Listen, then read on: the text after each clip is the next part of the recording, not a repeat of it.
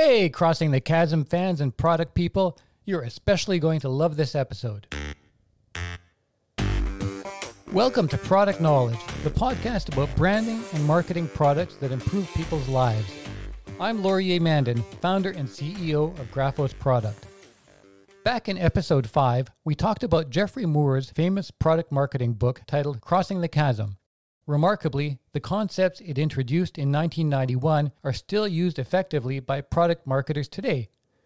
In 2014, the third edition of Crossing the Chasm was published by the Chasm Institute, an organization created by Geoffrey Moore to provide tech executives with consulting and training based on the practices and theories in the book.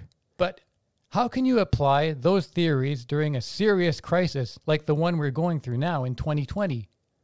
I wanted to find out. So today on Product Knowledge, I'm delighted to speak with Michael Eckhart via Zoom. He's the Chasm Institute's managing director and helped Geoffrey Moore co-write the third edition, what he calls Crossing the Chasm 3.0. Michael and the Chasm team are located in Silicon Valley, and their clients include a lot of big software companies such as Spotify and Adobe. They also work with tangible products like HP printers, Philips medical devices, and Google Nest. So I started off by asking Michael what is different when the product being launched is a physical one. Yeah, that's a great question. No product launches are easy, and every one of them has their own inherent risks. But it turns out there's more pressure on the physical product launch than the digital or the software launch. And for a fairly basic reason, which is software can be, through the cloud, improved, changed, modified, and turbocharged in relatively short order.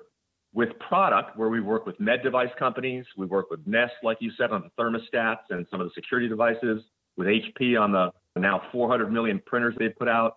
Once the product's out there, it's not quite the same easy standard to make improvements. So we got to get it right the first time. Yeah, you can do a version 1.1 pretty quickly of a digital product, but not quite the same when you've got a physical product in boxes and warehouses. Exactly. So, Michael, what has changed in the challenges you're seeing and the advice you're giving to clients in the COVID and post-COVID era? Well, obviously nothing has changed at all. Just normal days, of course, for everybody. Maybe that's not the answer you're looking for, Olivia. No, of course, everything's changed. And part of what we've seen, and this is such a serious issue regarding, obviously, first on COVID and pandemic, the health issues and medical one, secondarily, but on business and on product launches, the world's been turned a bit upside down on this. And so one of the things we've seen, Laurier, that really is a fundamental shift. We've always encouraged people to focus and do a much better job of taking target markets and target segments and really being disciplined about who they're going after with their product, as opposed to what I'll call the spray and pray tendency, which is anybody with either $50 or $50,000 or $500,000, depending on the price point of your product. Any of them with a pulse as a customer is not a great way to go to market. What that means, and this is really leading into your question, is in the COVID era, now and also post-COVID, there is no time to waste, no money to waste, no mistakes to make. Now, in this era, if you were thinking about doing three things and targeting three segments, you're going to be successful with one of those, not three. Much more limitations and reduced risk as a result of that. Excellent. And you've documented 5 best practices for launching new products in tough economic times like these. Can we run through those? Yeah, it turns out that for a lot of the people listening on the podcast here, some of them are in consumer, so B2C or B2B or other kinds of related activities. Everything we've done at Chasm Institute the last 15 or more years, and if you've heard about some of our books, the Crossing the Chasm book and some of the other books we published, they all focus on one central theme. And that really is, how do you make sure when you go to market, you minimize mistakes and not make what we call repetitive errors? And that's both from a physical product launch as well as a software product launch standpoint. And it turns out that many people think, oh, there's no way we're going to fail with this product launch. That's a pretty naive view.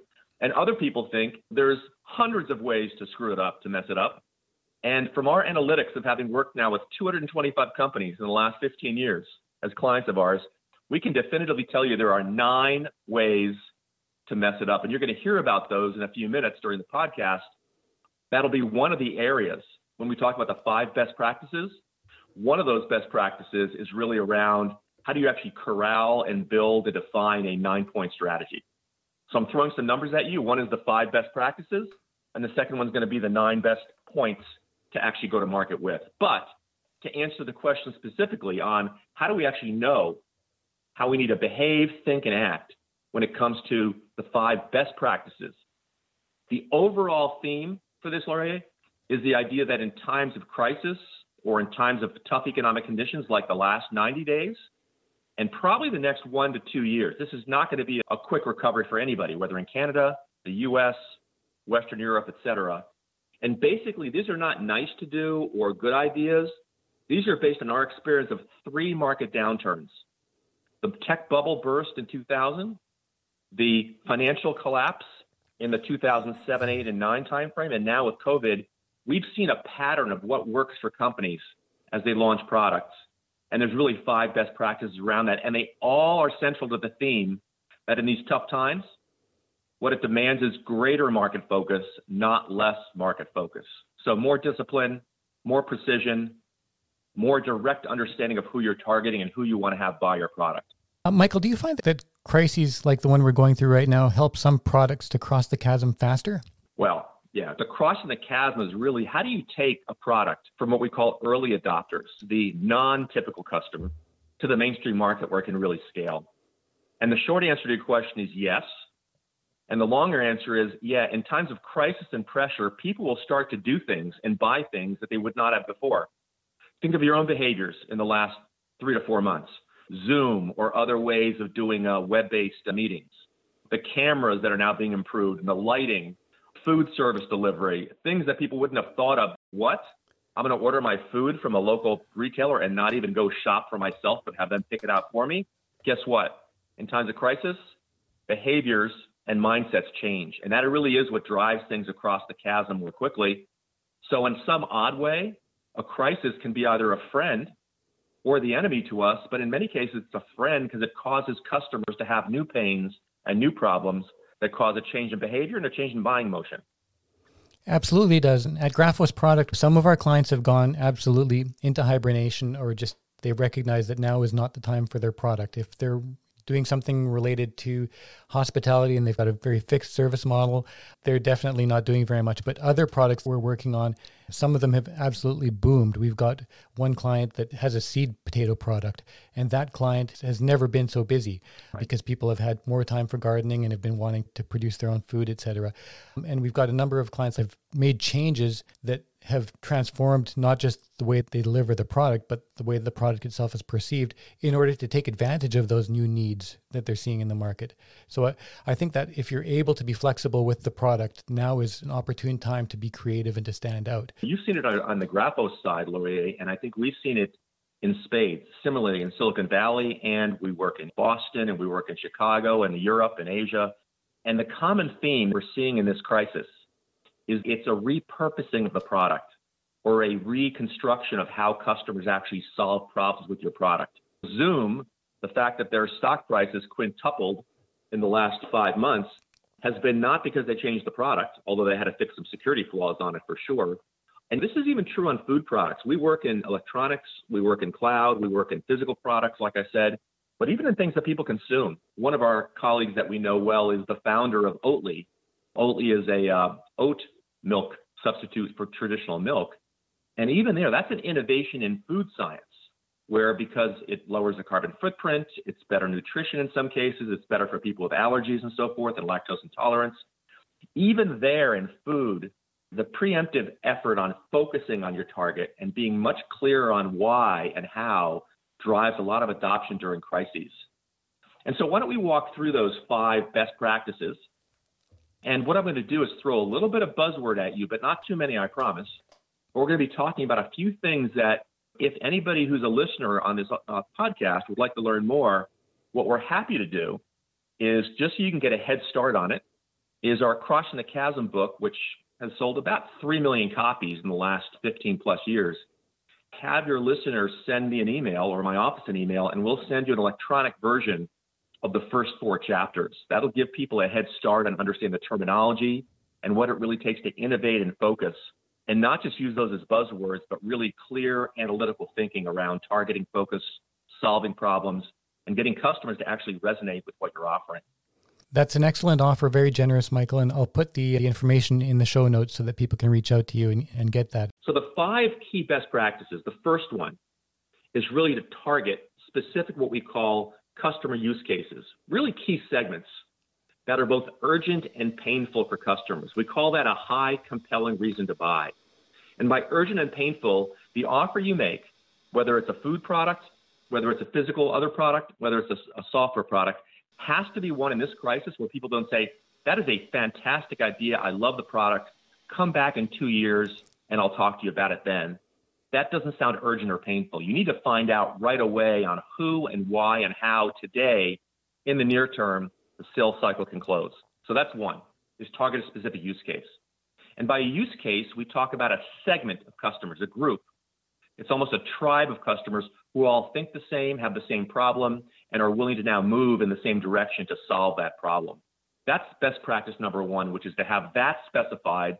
And if you as a team at launch cannot actually define either the job title and the type of industry you're trying to sell into, if it's a B2B, or the type of persona that you're trying to sell into, then you don't have a strategy, you have a hope, you have a fantasy, you have a vision, but not a real world launch strategy. So that would be one. Loria, does that sound commonsensical in some ways, but also sometimes not very clearly done by most companies? Absolutely. I love it. Yeah.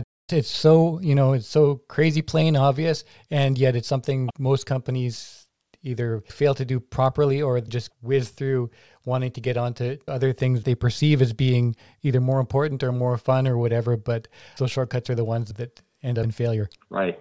It's a practice my team and I take really seriously, though. We're working right now on a launch where we're targeting the vertical of real estate agents because they're a perfect fit with the early adopter profile. So that's a fantastic first point. Michael, let's take a short break here and come right back with the other 4 best practices for launching a product in challenging times. Hold on. Are you getting ready to take an innovative product to market? If so, the odds are exceedingly high that you're going to fail. It doesn't have to be that way.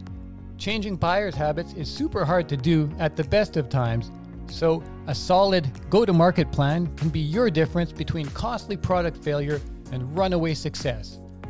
At Graphos Product, I believe we're the best in the world at creating innovative product go-to-market roadmaps. Find out more and get started now at graphosproduct.com. Welcome back to Product Knowledge with special guest Michael Eckert of the Chasm Institute. So, Michael, what is the second of our 5 best practices for launching a product in chaotic times? The second one's highly related to the first one. Be decisive about who you are not going to serve. In other words, cross out target segments and markets that you would not have crossed out 6 months ago. 6 months ago, before COVID, there was a luxury, and we saw this with one of our clients in solar. They sell a piece of solar equipment to make it more efficient on the rooftops. And they said, we're going after industrial, that's including manufacturing. We're going after commercial, which is office buildings. We're going after residential, which is home. And in home, they're really talking about, new construction and retrofitting and so forth. They had the grand strategy around many, many areas, already, quite honestly, too many at that time, even in 2019. Now with COVID, what our suggestion is, and they're doing this now, is saying you can't go after 3 or 4. Pick one. Pick one where they believe is going to drive that demand in a crisis. And so of those 4, the industrial, the commercial, the residential, and then the residential new construction on luxury homes, they've picked one of those as their focal area. And the reason they picked it is not because they like it or it's cool or they met a lot of customers last week in Zoom calls with it. They actually used our analytics. We have a series of scores that help you score and rate and rank. You'll see a little bit more about it in the book as well. Rate and rank how you actually are perceived by the market and where you can win and where you're going to fail based on the 9 key factors that I mentioned earlier. And so we advocate, and a lot of companies don't do this, but we advocate they do, is not only in launch, describe in 50 words or less who you're targeting, but also have a short list of who is not a target market for you at this launch time. And that's not meaning you're leaving money on the table. That means you're being more disciplined, and later you can go after the others, but not immediately. That's the second best practice. Yeah, and that again is really tough for businesses to make, because I think that leaving money on the table fear when they feel they need every dollar they can get is such a hard one to defeat. Yeah, it's a hard one. And the irony is, if you think of your retirement plan and the idea about diversification, Great idea when you're talking about your pension or your retirement plans. Diversify your stock portfolio. That reduces risk. The irony and the odd part of going to market is the broader and more diverse your market focus is, meaning broad and horizontal, the higher the risk that you don't get any real traction. So it's the opposite of stock market investing. It's the narrowing down, but then that means you better pick the right segment, otherwise you will be unsuccessful. And what we've seen is with the tools we have, I wish with our 9 factors and the scoring and the rating and the ranking for the right target segments that are described in a bit of the book that you read, if you choose to get the electronic chapters from us, as you read that through, what you're going to realize is something very quickly, which is that around the choice point, you've got to make the right choice. And if you don't, and by right, it's not where you want to go, it's which customers are ready to buy. And if you can't identify them by geography or by metropolitan area or by demographics or by job title, then you don't have a well-defined target segment. So that's the second best practice. The third one is what we call avoid the segment of the month club disease. And the segment of the month basically means every 30 days, every month we change. We change our strategy, we pivot. And what that does to your organization, whether you're 3 people or 30 or 50 or 100 or 100,000, is they at some point start ignoring who you tell them your target market is because you don't stick with it. Well, we talked to some customers and we really need to go into the radiology area in medical device. Well, it turns out that we talked to some customers last week and now it's neurology. We'll call it a very weak attempt at having a strategy. So if you're old enough to remember the Book of the Month Club, maybe that was a good idea for a while, but segment of the month is just absolutely, there's no time to waste or time to spend on segments you're going to shift out of. So pick the right one to start with and then go with it. Put the right wood behind the right arrow and have a decisiveness about who you're going to target. That's the third best practice. They're all related. Yeah. Cross out the ones or postpone the ones that do not seem to have a high level of pain today, and avoid jumping back and forth in kind of a, back and forth delusional thought on who you're targeting. These things sound really easy to do, but in practice, when you're there trying to sell and your team is trying to sell a product, thinking day and night about what they should be doing.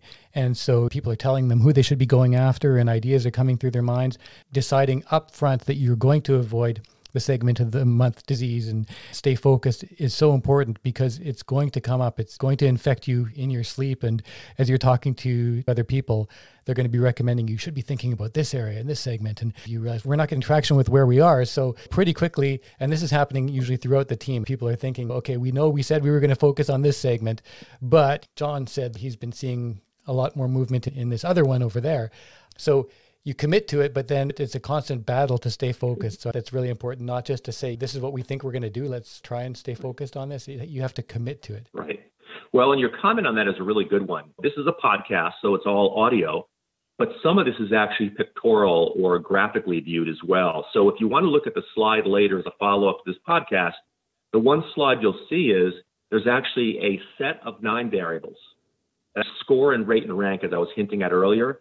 And each one of those variables has a different weight, a different level of importance. The first one is, who's the target customer? Do they have money to spend? And can you reach them? Do you have access to them? That's the first one. The second one is compelling reason to buy, which means not to buy your product, but are they motivated to switch? Do they have a big enough pain point?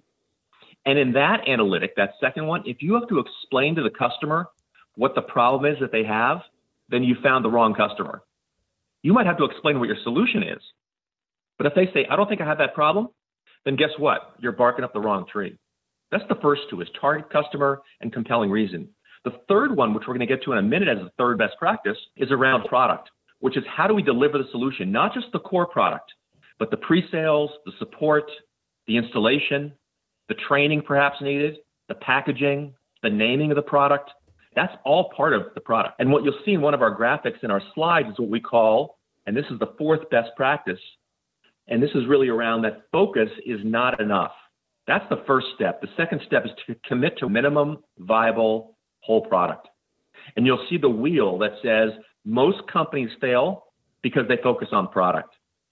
We actually will plead with you to focus on whole product, which includes the core product, but everything around it, your messaging, your pricing, your packaging, your references, your pre-sales, your buying motion, everything around that. So for Nest, as an example, Some of you are familiar with Nest. They were bought by Google a few years ago for about $3 billion, but they were a startup before that with home thermostats, using your smartphone to control them, reduce your energy waste, turn on the AC or the heat minutes before you get home and not all day long or a freezing home you get to in the wintertime. You can relate to that in Edmonton and elsewhere, I'm sure. The reality is that Nest had the right whole product for the early market. And when we talk about minimum viable product, depending on where you are in what we call the target market model, if you're in the early market, these are the non-typical customers, the early adopters. They may be willing to buy for different reasons. So Nest put these beautiful devices, the thermostats, into a box with a screwdriver, with screws, with everything required, including the brackets. And they sold a lot, hundreds of thousands of those devices in the US, Canada, and elsewhere. That was the early market. But when we say focus is not enough as the best practice, and now we got to understand the minimum viable product, when they went to the main marketplace, it turns out that the normal customer, the typical customer, does not want to self-install. The early adopter took it on as a project and said, this Saturday, I'm going to do this. Turns out it's not quite as easy as you'd think to put that thermostat on the wall. And by the way, part of the problem is it might become a painting project too if your spouse or your roommate says, you know what, I really like that thermostat. Could you move it over 4 feet? And now you're spackling and painting because you put the brackets in the wrong place in the first place. So we can laugh about this, but it turns out that what Nest did not have as a whole product element they had to work on and build was installation services. Somebody in a van driving up to the house with a leather tool belt who could install a Nest device for you and not have to do it themselves. That's the kind of whole product we're talking about. And that's the fourth best practice. Yeah, that's excellent. I love that example. And I think it really does a great job of helping the audience to understand what a whole product is, because Nest looks whole. It seems to do everything it should. You know, it's got everything you need, as you mentioned, even a screwdriver in the box. Yet, if you're not ready to do the installation, it's not in your wall. It's not really a whole product. And as you describe that, it's not, oh, I get it. The customers are lazy. They don't want to do it. No, these people actually have a life outside of technology. And they like to spend Saturday with their friends or their family or play some golf or go out and play tennis or something. And to them, a good day is not installing a thermostat.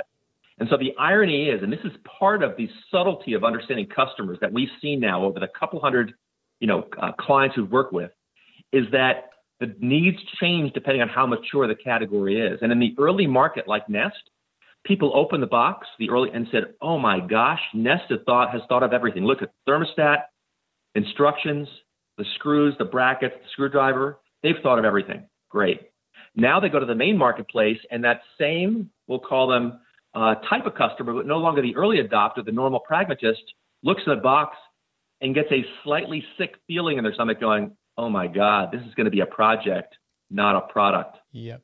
There's a screwdriver in here. That means I have to do something beyond just opening the box. Exactly. Could somebody do this for me, please? Yeah, and for busy people, it goes on their to-do list, maybe if they don't return it to the store, and gets installed 3 months later or something like that. And we've all been there with these products that turn into projects, and Right. You've bitten off more than you hope to chew. Exactly.